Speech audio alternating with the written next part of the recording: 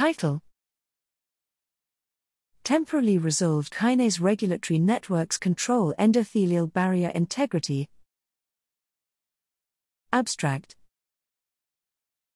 Breakdown of the blood-brain barrier is triggered by a range of physiological and pathological stimuli and is detrimental for brain function.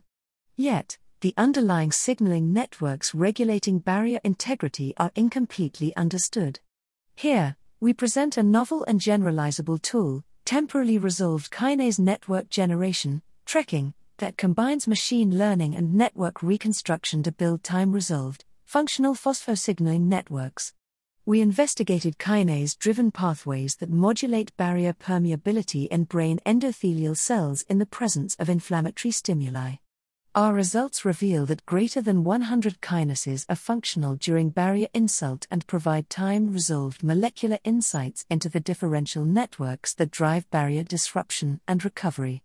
The resulting models suggest a multilayered rewiring of thrombin-induced barrier disruption following TNF priming, including the timing of common signaling pathways, condition-specific phosphosignaling networks, and a skewing at major signaling hubs towards barrier-weakening activities.